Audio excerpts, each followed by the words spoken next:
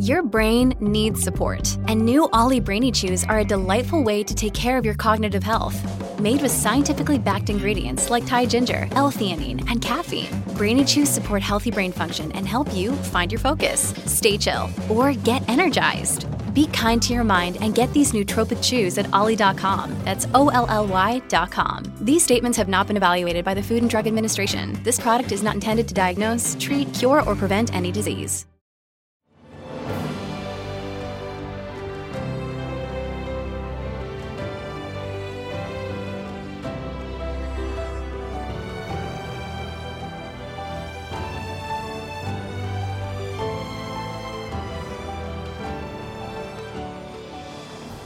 Welcome to the newest episode of Beyond the Fame with Jason Fraley. I'm your host, Jason Fraley, picking the brains of the top filmmakers, musicians, and artists of our time. Sophia Ann Caruso is currently starring in the Netflix original film The School for Good and Evil. I spoke to her and Tony-nominated co-star Alex Brightman in 2018 when Beetlejuice the Musical made its pre-Broadway premiere at National Theater in Washington, D.C. Hello, I'm Alex Brightman and I play Beetlejuice. Hi, I'm Sophia Ann Caruso and I play Lydia. In, of course, the world premiere here of Beetlejuice at National Theater, which I'm really excited about. Thanks so much for taking the time for joining us, guys. Our pleasure. Now, of course, we got to start. I mean, we all grew up with the movie, Tim Burton. How much of that do you even... obviously, it's cycling in your head, Michael Keaton, but how much do you try to play up those elements? How much do you just divorce it entirely and make it entirely your own? It is about 95% divorce. It's in the best way. Michael Keaton's Michael Keaton. I am me. It's a musical. It's a musical, right? It's a very different story that we're telling. Same characters, different intentions. Yeah. I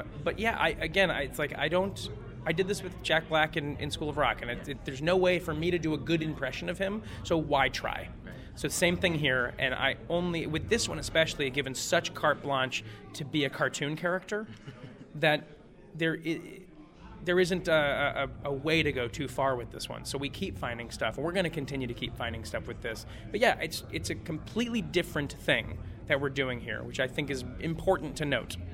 And it's got to be, and I'll get to Lydia here at the very next question, but while we're on Beetlejuice, it's got to be such a freaking fun role to play. I mean, he's this bizarre, he's got these dark elements, beyond the grave, but at the same time, you got to keep him super likable because he's sarcastic and fun. Yeah. So how do you sort of toe that line? How much fun is it to be, because his inhibitions are gone.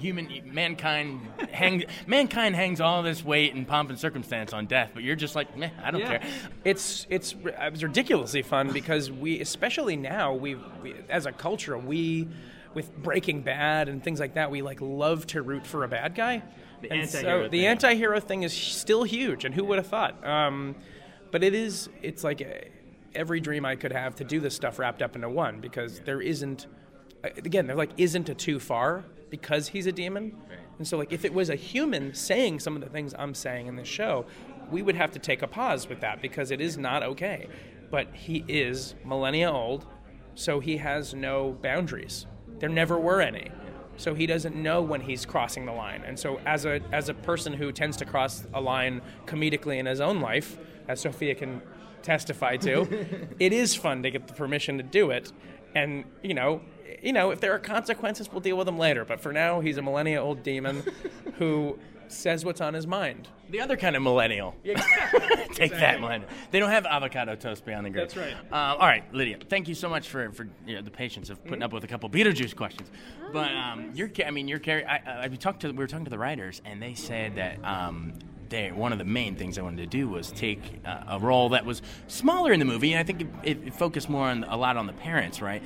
And they just were like, no, we're going straight to her, and we're going to stretch that out as the main arc. But so you pretty much have fertile ground to kind of make it your own in a way. So. Yeah, I'm definitely making it my own. I mean, what I'm doing, what Alex is doing, what this whole thing has not been done before. Yeah. Beetlejuice has been done before, but Beetlejuice the musical has not been done. This is a musical. It's built for stage. It's meant for stage. It's wild. It's crazy. And I'm incredibly scared that when I am eventually done with this, I will be so bored with whatever comes next because it's so intense and crazy and big and it's loud and it's it's entertaining even to me, and I'm very easily bored, very easily.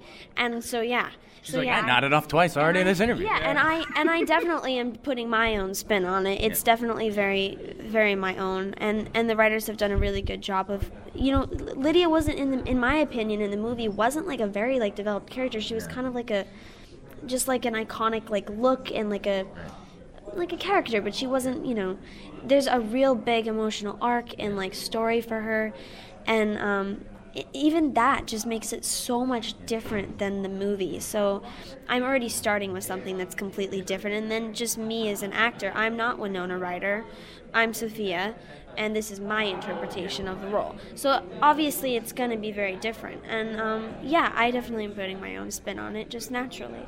Awesome. And you mentioned that it has a whole larger, more emotional arc. Where, in your mind, where does she, take me from point A to point B in the arc? What is Lydia at the start of the show, and where does she come to by the end? At the start of the show, Lydia, she's hurting, she's in pain, she's ignoring. She's trying to face things, but is really struggling with that. And she's really struggling, and she's isolated. And by the end, her connections with her family become stronger. She becomes, in my opinion, at peace with the death of her mother. And at the beginning, she really isn't, and she's grieving really hard and doesn't know how to handle those emotions, and nobody's there for her. And by the end, she has a group of people who she feels safe with, and she becomes at peace with herself and with death, basically. Well, with it being a world premiere musical, unlike other shows we come to, we don't know the numbers yet. We're going to come in and it's going to be great. So give us without, you can't really spoil, but, without giving too much away, but give us a little taste. Is there a certain number that you get to do that we're going to love when we show up to this thing? Every number. So, yeah. Every number. Such a cop-out, Lydia. Just to say, every number. No, but I will say this, is that this show was written by the wonderful Eddie Perfect, who, again, when it comes to boundaries, he doesn't have them, and neither do a lot of the writers. So they found a good collaboration here. As far as the music goes, there are like 17 different styles of music in this show because it is such a rapid, channel-changing pace, and he does most of those. Right. I have a more punk rock feel. A little more punk rock feel here. I could get that vibe. And she's fabulous at it. And then, there is that sort of expected, there's a couple of contemporary musical theater songs, but it's constantly surprising. The second you feel comfortable, we go in another direction, which is, I think, great. Not to get too complacent in a show. But, what I've said, without giving too much away, what I've said about the music is that we're not going to leave the purists without the things they want to hear or see. But we have, again, it's a 95% divorce. 5%, the really good 5% from the movie that you hope is in there, it's in there. Trust me. Right. But there's a 95% other thing we got going on that we've made that I also think you're going to love. Can't wait to see the 95%. And before we go, just sort of, they gave me the go home sign, but just in closing, I think this is a bit of you have some DC history. Didn't you dance at the Kennedy Center when you were really young? What age was this? I was 12, 13 maybe. Okay. Yeah, I think I was going on 13. I was pretty young. I did Little Dancer at the Kennedy Center with Susan Stroman, and it was a joy. I loved doing it. I loved being in DC, and I love being here, and it's interesting being back in town, but in a different part, and being back on stage. It's been a while.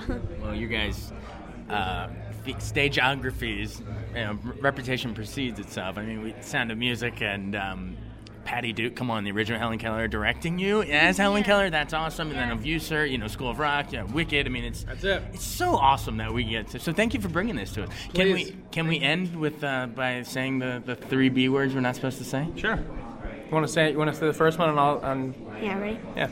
Beetlejuice. Beetlejuice. Beetlejuice. The musical. The musical. The musical. Don't say you're not allowed to say musical. Right. Thanks so much, guys. Hey, dude. Thank you. Thanks so much for listening to Beyond the Fame with Jason Fraley. Our theme music is Scott Buckley's Clarion. Remember to give us a 5-star rating if you like what you hear. We'll see you next time.